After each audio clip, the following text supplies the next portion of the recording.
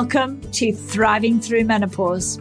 I'm your host, Clarissa Christensen, an international menopause expert, author, and speaker. I help women go from feeling uncertain, uncomfortable, and struggling to experiencing a new sense of confidence, freedom, and vitality. My own story mirrors that of thousands of women that I have connected with through writing my book, speaking engagements, and coaching. Like you, I felt unprepared, unsupported, and at times dismissed by family, employers, and even doctors. That's why I created this podcast as a place of advocacy, offering facts, resources, and a community where you can become more empowered to take control of your menopause journey. Join us each week as we dive into honest, open, raw conversations on the topics that matter deeply to menopausal midlife women. From our changing bodies to our relationships, to dealing with menopause and aging at work and in society.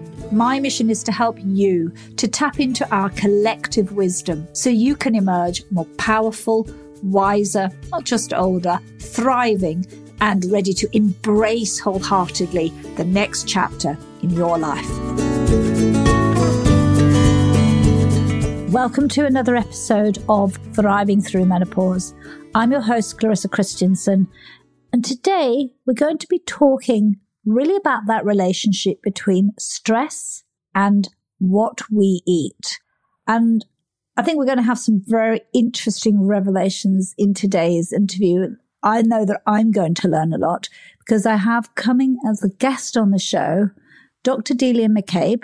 She is a nutritional neuroscientist and she's also a clinical psychologist, and she blends those two together to bring really insightful understanding around the aspects of stress, resiliency to stress, and how our diet plays a role in that.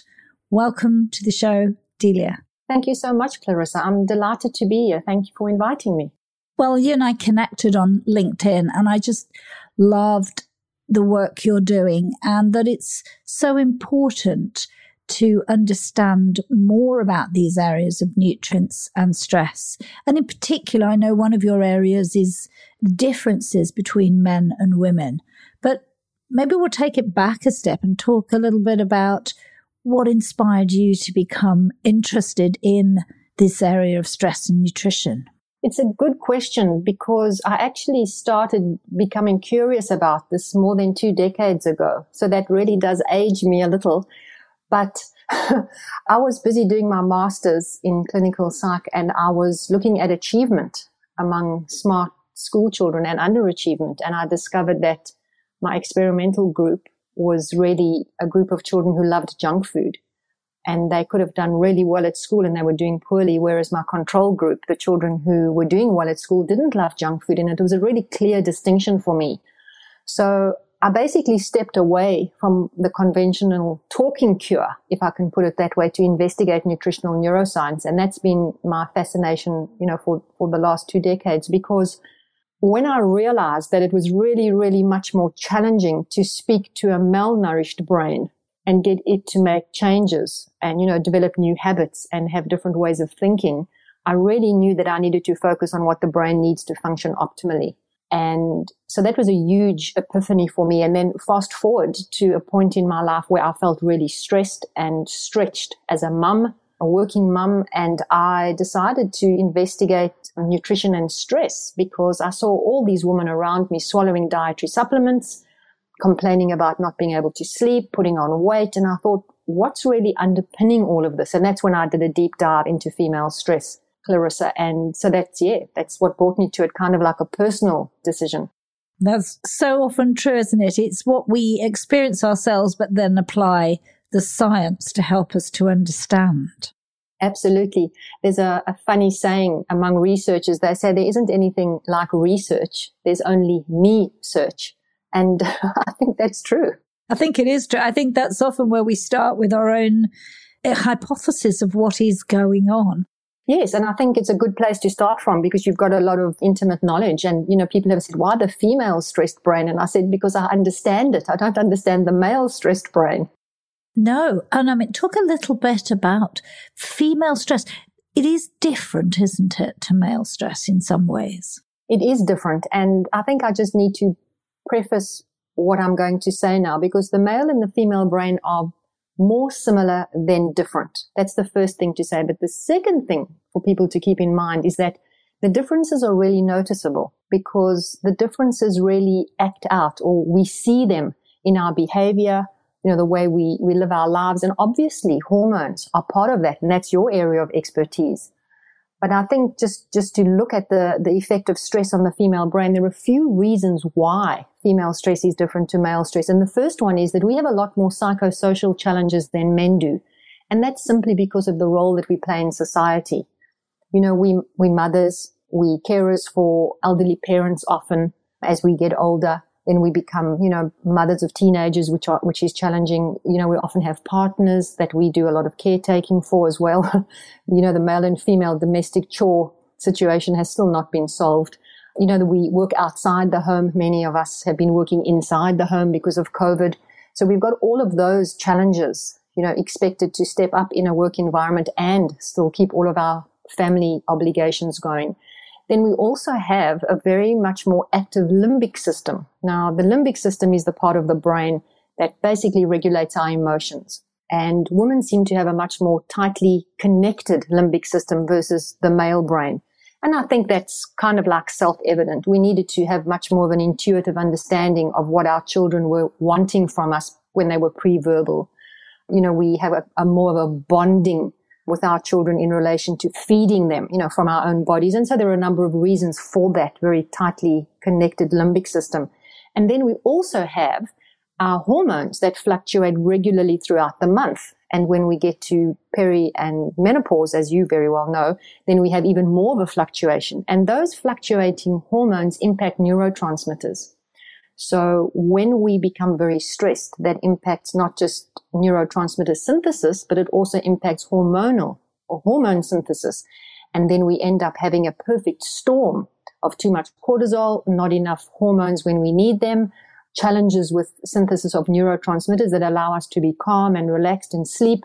So those are the three main areas that women differ from men in relation to stress. And because we do live in a very complex society, often those psychosocial stresses just exacerbate the other two areas where we're vulnerable. Yeah, and that was a fantastic really description of, although, as you say, we are the same, and obviously we have the same stress responses, we have additional considerations, which I think if you're listening to this makes you think about how are you living your life? How are you managing your emotions? And how do we actually navigate through peri to postmenopause very differently than we might have done when we were younger? But you're right, Delia. We have this immense ability to connect on a deep emotional level, haven't we? Which can work both for us and against us as respect to the limbic system. Absolutely. And I think, as you say, it can work for us and against us. It's like our Achilles heel, because it allows us to be very much more connected to other people. It allows us to be intuitive. It allows us to be proactive when we see people, who need care and attention. But when we get very stressed, we actually overreact in those areas. So one of the examples I often give women is that, we're walking down the street and we see a friend and the friend doesn't wave back when we wave. And so we take that very personally and we ruminate on that. What have we done wrong? Is our friend cranky with us? And so on. Whereas the male brain will go, oh, well, they're probably just busy. They've got something else on their mind. The female brain sees into situations and we ruminate more because of that limbic system that's so sensitive. So yes, as you said, spot on. It can serve us, but it can also be a challenge when we become really stressed and we think too much and see too much into something. Yes, and then you're overlaying, as you said, onto that hormones. I mean, I know, as that's kind of an area that's obviously very close to my heart, that our hormones are so interconnected. And maybe we touch a little bit about this, because one of the things I hear a lot is, it's my sex hormones, it's estrogen, progesterone. But the system doesn't quite work like that. I mean, stress has a massive impact on our sex hormones, which you touched a tiny bit on in the introductory part there. Tell me a bit more about that, Delia, and for the listeners to understand a little bit about how much connection there is between one hormone and another.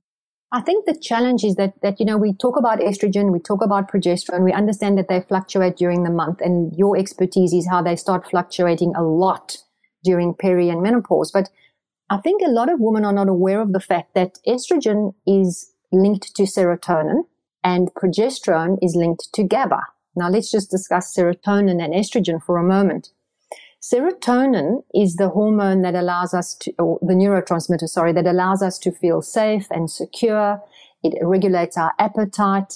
Some researchers have a funny way of describing serotonin in that serotonin is involved in everything but responsible for nothing. And that's kind of like the role of serotonin, because we now know that 80% of serotonin is actually synthesized in the gut, which we call peripheral serotonin.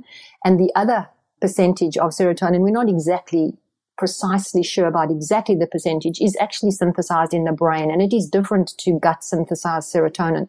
But regardless, serotonin has a huge role to play in our well-being. And serotonin, there are 14 different serotonin receptors in the brain. Some of them code for anxiolytic action, which means they reduce anxiety, and some of them code for angiogenic action, which means they increase anxiety, which is why some people have a really bad reaction to serotonin reuptake inhibitors, that form of antidepressant, because we don't know what our ratio is. So you can take an antidepressant and then you don't know, maybe you have more anxiolytic receptors, and so then you actually become more anxious using an antidepressant. But I'm digressing a little. But I think I'm getting the point across that when our estrogen fluctuates, so does our serotonin synthesis. And so we may find ourselves during the month feeling really irritable, unable to sleep, unable to feel settled, and also much more hungry than normal, because serotonin also regulates our appetite. So when you hear women say, and I'm sure you hear this often, Clarissa, they say to you, the appetite feels out of control. They just want to eat everything that they see. And some women say they lose their appetite, but unfortunately, it's mostly the case of wanting to eat everything. That's one of the reasons, because of the serotonin imbalance. And the sugar cravings that then so often accompany that. Yes, and one of the reasons that sugar cravings and processed food cravings accompany this is because this is where psychology steps in a little bit, because we've learned over time that when we consume very sweet foods, the stress response, actually the hypothalamus pituitary adrenal axis response, is reduced slightly. So we actually end up feeling a little bit less stressed when we eat something that is highly processed, because that highly processed food actually causes something which we call the synthesis of endogenous opioids. That means that it actually allows the body to make its own opioids, so we just feel calm and relaxed for a little bit. And from a psychological perspective, we then learn, that processed food will help me feel a little bit better. Yeah, yeah. And so it's not surprising that when we feel a bit low, we often reach for that chocolate bar. It's not at all surprising, because the chocolate supplies a whole lot of things to us. It gives us a little bit of a dopamine hit, which is a little bit of joy. Then it lowers that stress response, and also it gives us some magnesium, which helps us lower our stress response too. And, we're told that dark chocolate is good for us, so why not have a piece of it? And I definitely don't object to that, but I don't want us to use it as medicine, because over a long period of time, obviously, we're not dealing with the real issue, which is these hormones and the serotonin challenge, not being addressed. The other thing, of course, is if our digestive system isn't working optimally, then the serotonin that needs to be synthesized in our gut isn't being synthesized optimally. And that then leaves us with an ongoing problem, not just a problem when our estrogen fluctuates. So that's kind of like a bit of a separate topic in relation to serotonin. But in relation to progesterone, sorry, Liz. No, go ahead. No, go ahead. Yes, I was just thinking, yes, that is, a prime example of how integrated our system is, that we are not little things in separate buckets, but just in what Delia was saying there, in just what you put forward is, serotonin is made in the gut, and the estrogen and serotonin are intimately linked, and it all goes to being like a whole system needs to work, not just bits of it need to work. Absolutely. And I think what's happened with allopathic medicine, although it's, made leaps and bounds in keeping us alive and helping us survive huge challenges, it hasn't looked at us as part, or should I say, it hasn't looked at all the parts as being an interconnected whole, because we've got specialists in every area. And so I think people forget, that you can't actually separate any of these. We can examine them separately, but then we have to look at where they interact. And that's the challenge. And I think we lose that in some of the conversations we have about health, because we'll say, okay, let's examine hormones, but then we also have to examine stress, and then we have to examine gut, as we just have. And, so we go. But in relation to progesterone, this is also interesting because progesterone is related to GABA, and GABA is, stands for gamma aminobutyric acid, which is a soothing neurotransmitter.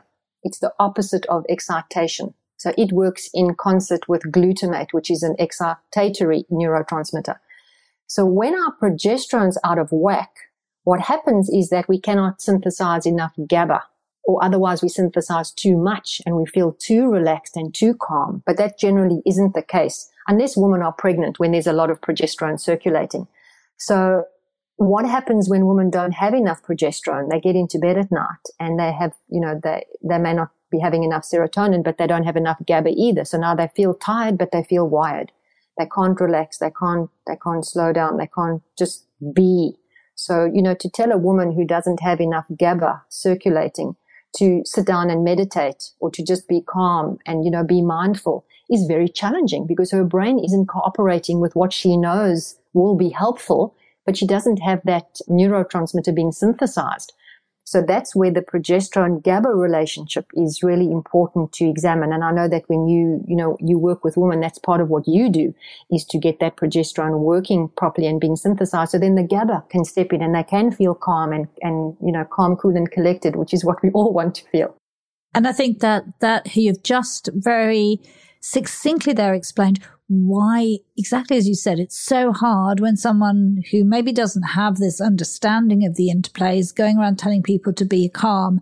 And I've stood in rooms of women and women say, I can't meditate. I just can't do it. And they walk away. And because particularly this aspect isn't working. And of course, progesterone and cortisol have a relationship as well, don't they? So, yeah, talk a bit about that. They do have a relationship. And the challenge is that when a woman's cortisol is really, really high, well, let's just step back for a moment, Clarissa, because I think there are a few things that I just want to make clear. The first thing is that stress costs us nutritionally. Okay, so let's just think about this. Nutrients are used to synthesize adrenaline, which is the first flush of that stress response. When we think there's a tiger in the bushes, adrenaline needs to be synthesized so that we can get glucose into our muscles so that we can run away from the tiger. That's the first thing that happens. Adrenaline gets synthesized and we need nutrients to create adrenaline. So that's number one. The second thing is the longer the tiger chases you, which, in today's world is a psychological chasing, that adrenaline synthesis cannot be sustained because it was only meant to last for between 30 to 60 seconds because the tiger either caught you and you didn't need the response anymore, or otherwise you got away from the tiger and you didn't need that, you didn't need any more adrenaline synthesis. But today, cortisol then becomes the next step, and that's a slow burn hormone. And so it also costs from a nutritional perspective. So this is one of the reasons why when people are very stressed, they feel exhausted.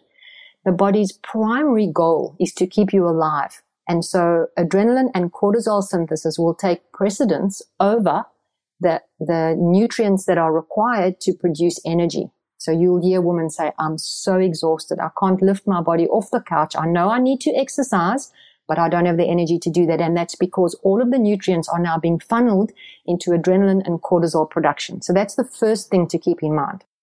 Absolutely. And I think if you add on top of that as we go through perimenopause and into menopause, the adrenals are taking up the role of the ovaries in producing progesterone and estrogen. So we've got a double whammy going on there, that all your nutrients, everything is being pulled away to keep you safe, in inverted commas, and your poor old sex hormones don't get a look in because your adrenals don't have time to do that job in a layman's term.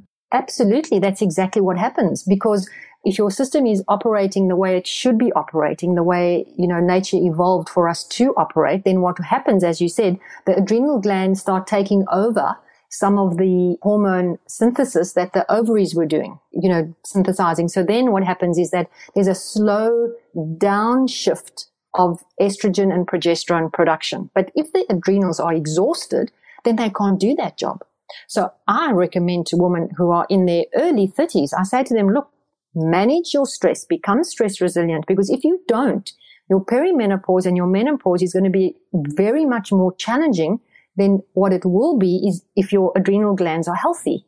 And, they don't always understand that until I show them the cascade, and then they go, oh my goodness, I understand how it all fits together. So as you say, those poor exhausted adrenal glands can't help the body cope with that change in hormone production because they are just too shattered. Yeah, and we do actually have the biological, physiological capability to produce maintenance levels of estrogen and progesterone, knowing that they do lots of other roles in the body beyond the reproductive role. But if they can't do that, that's when we're seeing this huge deficiency. And as you said, the exhaustion, and not just the symptoms that we see in the perimenopause, which are often about imbalances between estrogen and progesterone, but this sheer exhaustion, as you said, because cortisol and adrenaline are running the show. Absolutely. And I think that's why you're seeing so many more clients now, because you have so many more women who've been running on empty for 2 decades, and it's just getting worse and worse because society isn't becoming less complex, it's becoming more complex. And so when these women arrive at you, to use your services, they're already shattered because of this huge drain from adrenaline and cortisol.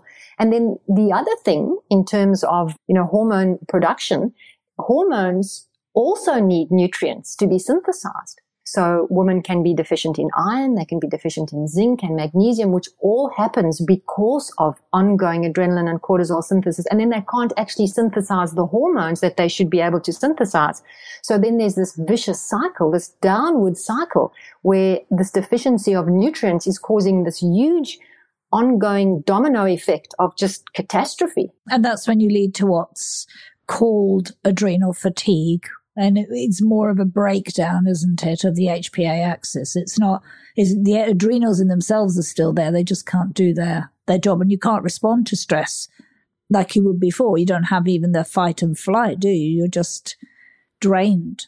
You don't. You're just completely drained. And lots of people call that burnout. And burnout used to be a term that was only used in relation to a work environment.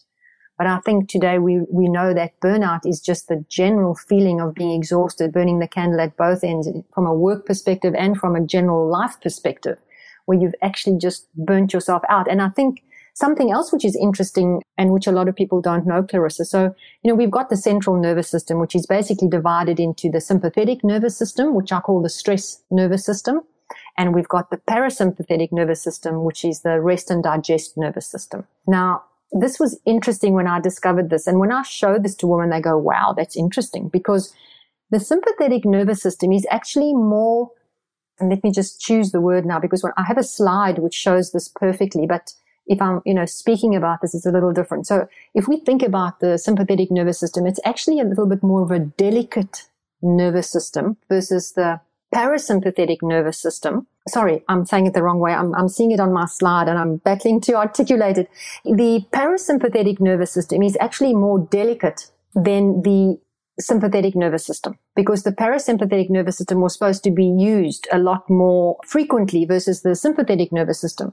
So what happens is that the sympathetic nervous system is actually used so much more today that it actually burns out because it isn't capable of coping with all of the stress, all of the cortisol, all of this ongoing stretching that we do. And the parasympathetic nervous system, which was meant to be used a lot more for us to be relaxed and calm, ends up actually also battling because it needs to be activated and we've forgotten how to activate it. So, one of the things I say to women is what you really need to do is laugh a lot. And they say, laugh? What's to laugh about? I said, find things to laugh about, because when you laugh, your parasympathetic nervous system has to kick in. It cannot be active, or your sympathetic nervous system cannot be active when you're laughing. Your parasympathetic system naturally steps in. Yeah. And I love that, sort of like have a really good laugh at anything. Or even laughter yoga, where you just make yourself laugh, even if it's a bit sort of fake it till you make it. And then you're laughing away. It's the truth, because you actually just feed that laughter. We've got a few comedians that we watch regularly, and they just make us laugh. And I've got a friend every day, she sends me a few memes that are really funny, and I do the same for her. And we just, laugh about that, because it's something that we actually need to focus on, because that parasympathetic nervous system is really the nervous system that is not being activated enough. So this is where the psychology of the whole stress thing comes in, Clarissa, because if we're continuously stressed and we're continuously alert and we're continuously vigilant for the next problem coming up, what happens is we build neural pathways to ensure that we stay that way. Of course, because that's what the messages we're being sending to the system. You need to be alert at all times, irrespective of whether it's an email or something on the TV or whatever. There's no, and that's the groove we're in. And I'd say that a lot of women, with no disrespect, you can tell how wired they are. They're so tense, and it shows physically in the way they speak. Everything is about like being on constant hyper all the time. And there's nothing else. They don't know how to wind down and relax. And when they do go on holiday, they just crash at the best. Absolutely, because adrenaline is actually keeping them going, and they're limping along with adrenaline and dopamine, synthesis all the time. I think the other thing that happens is that they start feeling guilty if they have any downtime, because they feel that they've got to, keep going, to keep on top of everything. And I kind of blame the media for this in a way, because I think women have been told for so long that they can have everything. You can have it all. And I think our health and our mental state is proving that this is not true. You can't actually have everything. You have to choose. You can't have a perfect home with everything in its place and do perfect entertaining and have a perfect body and have perfect children and a perfect marriage and a perfect career. It's just not possible, because any person trying to do that will, guess what? Burn out. And I think this image that some women have and that they believe they need to live up to is really dangerous, because it's not possible to do that. Yeah, and especially so as you go into perimenopause, when your hormones do exactly what they're meant to do, because that is the stage of life, and suddenly you're faced with a body that it just cannot do it. And of course, we know estrogen and progesterone also playing huge roles, as you said, in other neurotransmitters. They're playing a massive role in our whole brain, and our emotions, and we're just left kind of crashed. And that's why so many women feel so out of sync, quite frankly, when we go through this change. Absolutely. I think the other thing that happens, it also coincides with the time when maybe children are stepping out into the world and they don't need their mothers as much as they needed them before. And that can also leave women feeling, very vulnerable, because now part of their role and their existence is now being changed. A lot of women also find that they may be in relationships that they're not happy with, and they have to make a change there. Maybe there's also career changes, and they could have aging parents. So there are quite a few things that could be happening at the same time as this hormonal challenge. And so women are often left feeling, who are they? And so they have this crisis. And I'm sure you deal with that with the women that come to you for assistance. Yeah, it's the psychosocial, as we said, that other component coming in combination with the physiological change. We've mentioned nutrients all the way along the journey here, Delia. Talk a lot about this whole relationship between stress and nutritional deficiencies, which you made some small reference to earlier. I think, as I said earlier, that stress is really expensive from a nutritional perspective, because adrenaline will be synthesized and cortisol will be synthesized as the next step. And they use nutrients. So they use B nutrients, they use zinc, magnesium. These are nutrients that are also required to make the neurotransmitters, as we've discussed, and they're also required to generate energy. So if there is nutrient deficiencies in our diet, we're going to feel it on every single one of those levels. We're going to feel it in brain function. The brain will feel foggy and you won't be able to think clearly. You're going to feel it in relation to an inability to sleep as well. You're going to be feeling it in relation to a lack of energy, just that pure down exhaustion. Something else that happens, which is called decision fatigue, which generally happens towards the end of the day when we've used up an enormous amount of brain or cognitive energy and we just can't think straight anymore. And women are having that experience for, the whole day, because when the brain runs short on energy, it does one of two things. It either makes no decision, so you feel like I can't make any decision. And there will definitely be women listening to this who will go, I definitely identify with that. It's like my brain can't decide. And the other thing that the brain does, it will go for a knee-jerk reaction.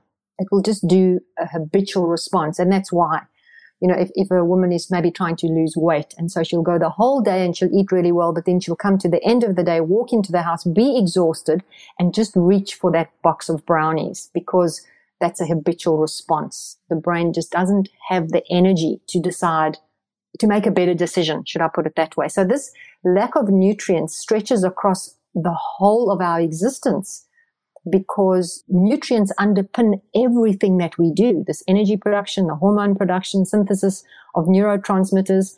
And then, of course, what happens, sometimes women look into the mirror and they go, I've aged, so quickly, because those nutrients are also used to make things like collagen and elastin to keep us young.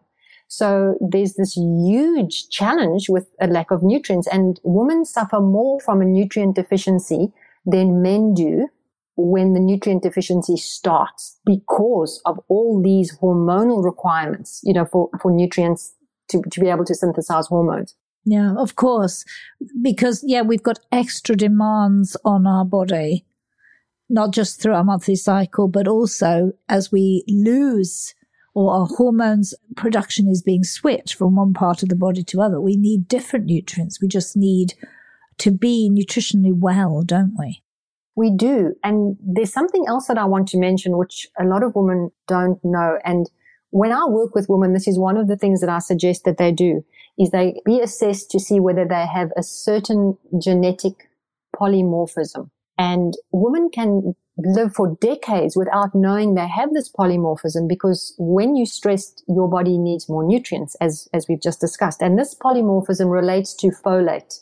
So it's a methyl enzyme that is required to convert the folate from the food that we eat into the active form. And if you have an anomaly on the gene, the MTHFR gene, then your body cannot do that conversion optimally. So you need to use an activated form of folate and B12 and B6, because they're also affected by this genetic anomaly. And what happens when women have this anomaly is that they're much more prone to anxiety and depression, Clarissa. So I always suggest that women have an assessment done to see if they have one of these polymorphisms.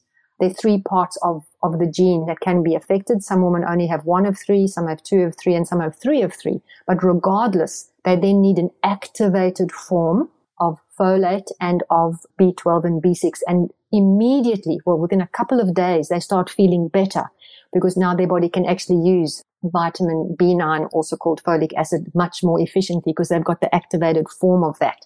So that's something else just to keep in mind at the back of our mind. It just makes you, when you say that, how important 2 things come to mind. Firstly, that you really know your own body, and that you are taking, if you're feeling these things, that you don't reach just for the pill to soothe it, but you understand more. And I think that's a big onus on women to ask those questions, but to get the support they need to really understand. And the second is just how really basic but vital nutrients are playing such an essential role, but they're ones that we're so easily deficient in. Zinc, magnesium, B vitamins, and as you say, for some women, this form of folate. It's really, really important, and you're spot on. And it's actually 22% of the population they estimate could have this genetic anomaly. So I send all the women that I work with to have this gene, to be assessed for this gene, because it's extremely important to know whether that's the case. And it's really a simple solution. You just have the activated form of it and you feel a whole lot better. And, the funny thing about this gene is that I was writing about it in my first book, and I thought, I wonder if I've got that gene. So I went off to my doctor, and she's really wonderful. She's a functional doctor, and she checks hormones and everything. And she tested, and she came back and she said, yeah, you've got 2 of the polymorphisms. And I said, wow, that's so interesting. And now when I look back, I can see that there have been dips in my life where I have felt, pretty depressed and pretty distressed. And I always thought it was the environment. And obviously the environment has a role to play. Everything is in context. But now when I look back at it, I go, oh my goodness, if only I'd known that I had this challenge. And then, of course, I sent my children off for the tests, and they, of course, also have the anomalies. And now we all use the activated form of those bees, and we just feel, so much better. So it was a funny story that I only checked it out when I was writing about it. Isn't that always the case, that we start to get more interested in something that leads us there? That's a great story, but also I think an important message, because feeling low, and I think as women we do often feel that, not just when we're in perimenopause, but many times even when we're older as well. On the other side, we can have real periods of feeling maybe not depressed in a clinical sense, but just low and struggling a bit on getting our moods into a positive space. So I think that's a vital piece of information that women need to know. Yeah, look, I think it's extremely important. It's a pleasure. And, as I say, it was really funny because then I told my mum to go and be tested, and I knew she'd have it because I had it and she did. And then she said, oh, so depression can run in families. I said, yeah, it can run in families for a number of reasons, one of them being that gene.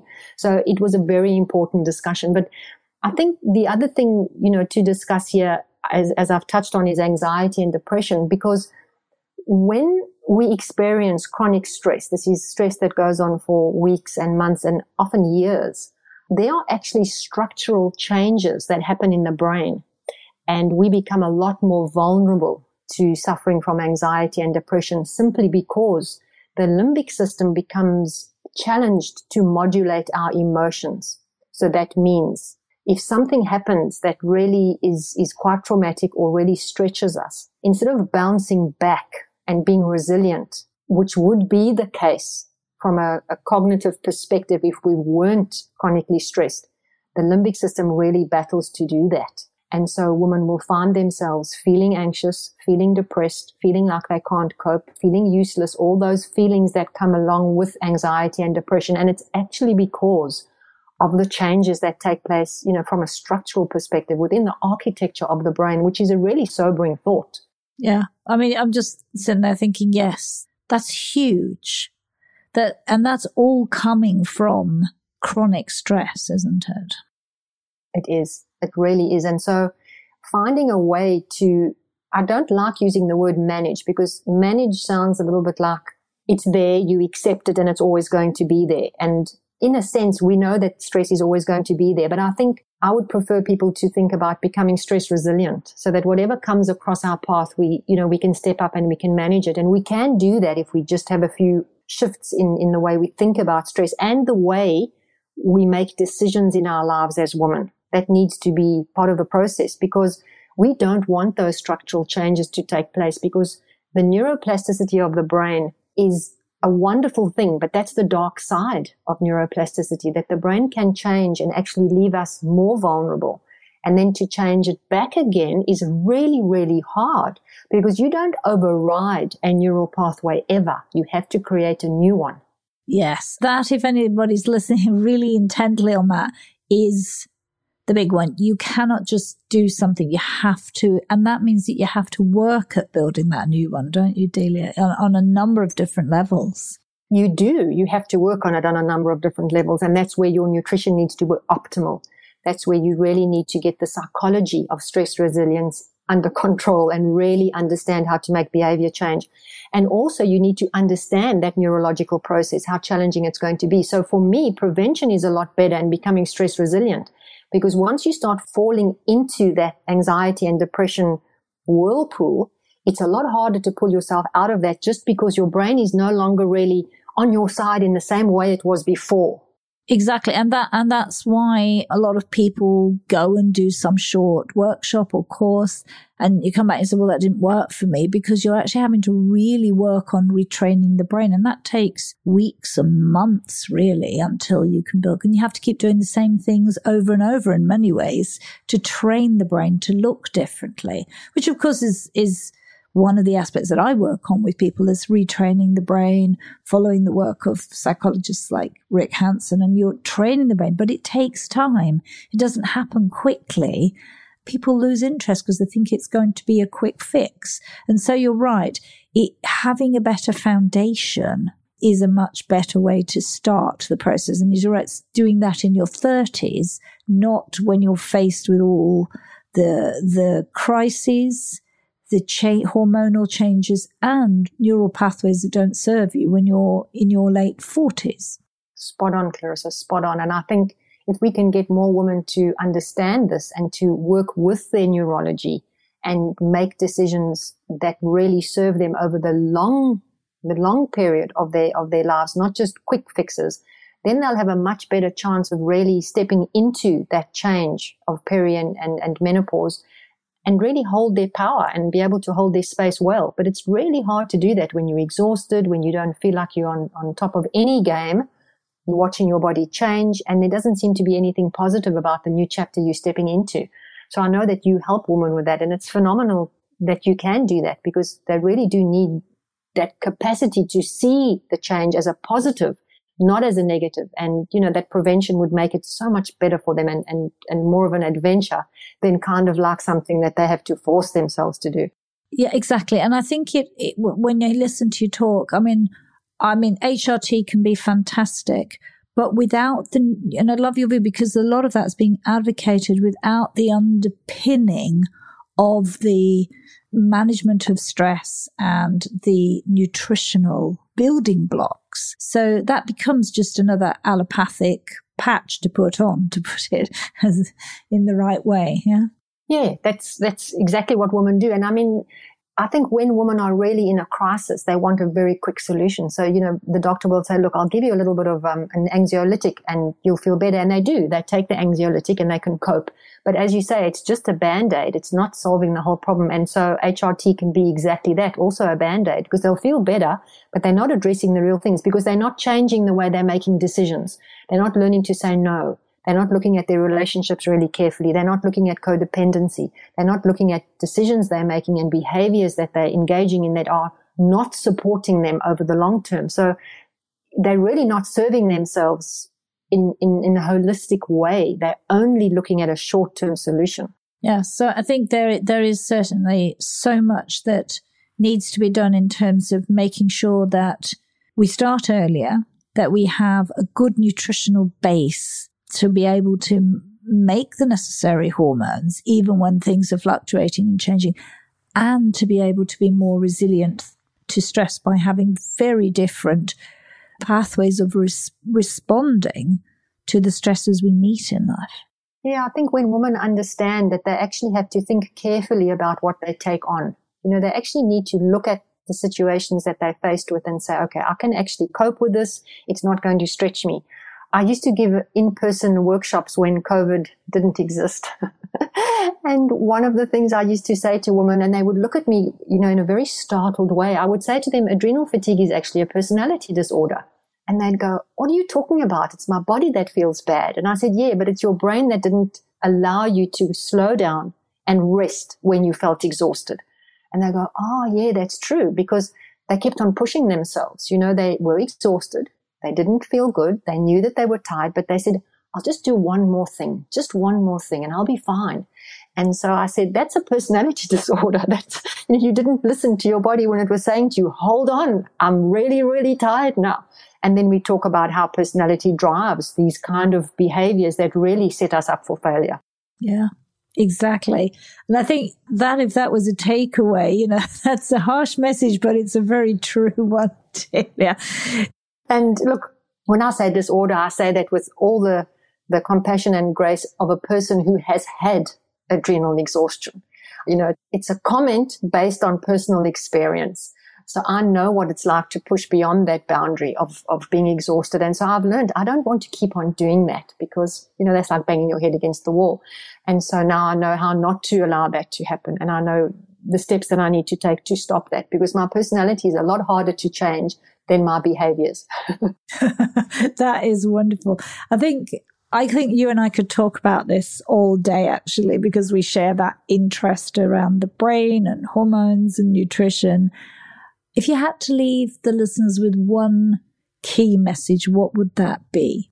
Okay, that's a hard one, Clarissa, but I think I'm going to leave them with something that we actually haven't addressed, but it underpins a lot of the discussion about nutrition, and that is to keep blood glucose stable.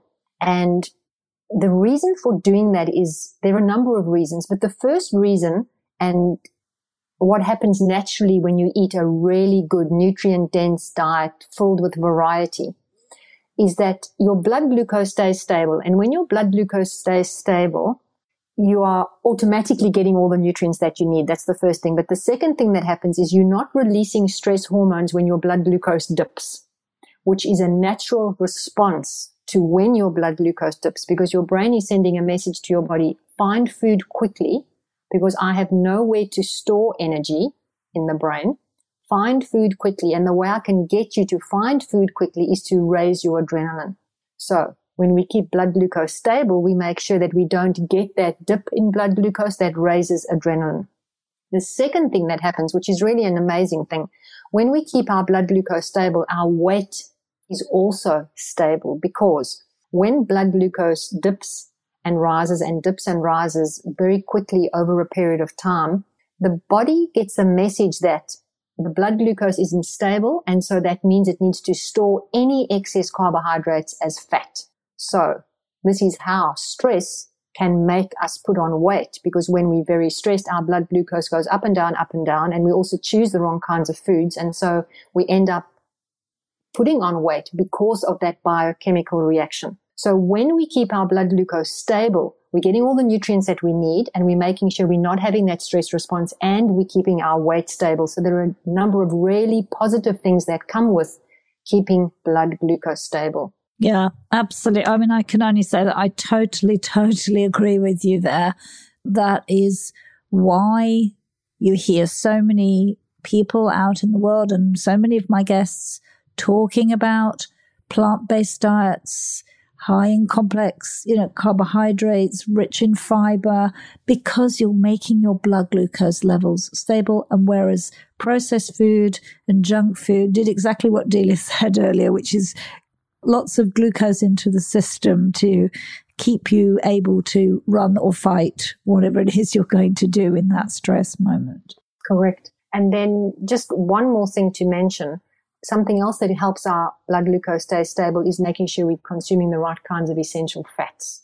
And these fats are really amazing, because when we consume the right kind of these essential fats, they keep blood glucose stable, but they also do a lot of other things. They switch on hormones that allow the body to burn fat, and switch off hormones that encourage the body to store fat. So they also keep the brain functioning really well, because 20% of the 60% of the dry weight of the brain is made up, or needs to be made up, of essential fats. And when we have enough of them, we can synthesize neurotransmitters optimally. And so there's a huge, beautiful, positive spin-on effect of consuming the right essential fats. So that's also critical for hormone synthesis, which you well know, and for brain function and mood stability and blood glucose stability. And I think just points yet again to the importance of nutrition in this whole big picture. And those fats are omega-3s, omega-9s, and the ratio of omega-3. Yeah. It's omega-3 and omega-6. 6. And 3 and 6. Omega-9 is oleic acid, and that's actually a monounsaturated fat, which the body can make. But the body cannot make omega-3 and omega-6, and they are critically important for brain function. And the ratio, interestingly, should be in the favor of omega-3, which is used in the most highly metabolically active organs, which is the brain, the heart, the adrenal glands, and our reproductive organs. So yeah, all of which are highly involved in change a lot in perimenopause. Absolutely. So that's where the essential fats become really critically important. So I just wanted to mention them because they're very important in terms of our optimal diet and stress resilience. They are. So again, the importance of diets in stress resilience and the role of stress hormones in how we feel through perimenopause is so important. Delia, I want to thank you for bringing such a lot of in-depth knowledge, science, and practical wisdom to this conversation that's often hard for women to understand, who are being told it's all just my hormones, but we know how important that stress nutrition axis is.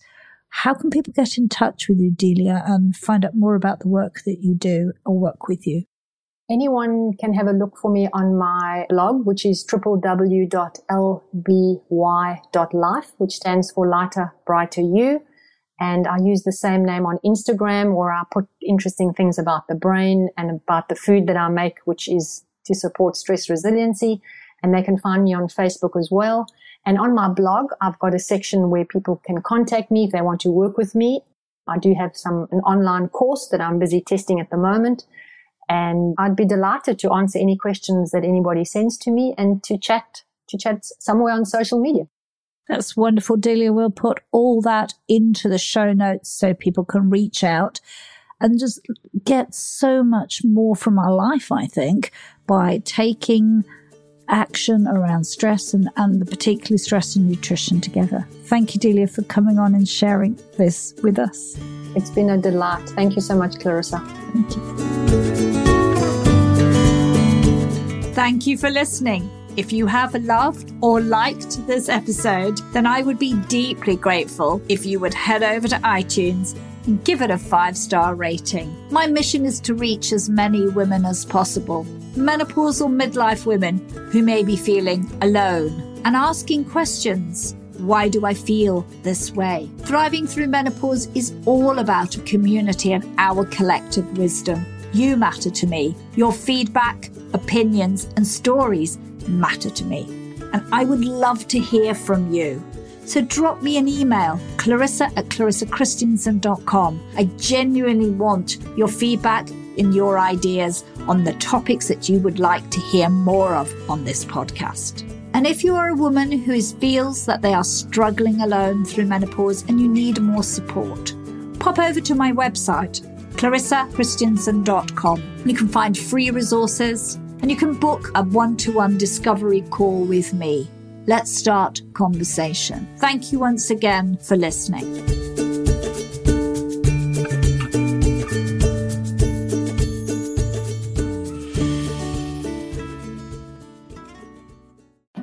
The "is it morning yet?" deal. How about now? Or now? Because morning time is McDonald's breakfast time. And that's the best time of all the times. Get any sized iced coffee for just 99 cents until 11 a.m. And sweeten the deal when you pair it with a baked apple or pumpkin and creme pie. After all, why wait to treat yourself? Prices and participation may vary. Cannot be combined with any other offer. Ba-da-ba-ba-ba. The United States Border Patrol has exciting and rewarding career opportunities with the nation's largest law enforcement organization. Border Patrol agents enjoy great pay, outstanding federal benefits, and up to $20,000 in recruitment incentives for newly appointed agents. If you are looking for a way to serve something greater than yourself, consider the United States Border Patrol. Learn more online at cbp.gov/careers/USBP. That's cbp.gov/careers/USBP.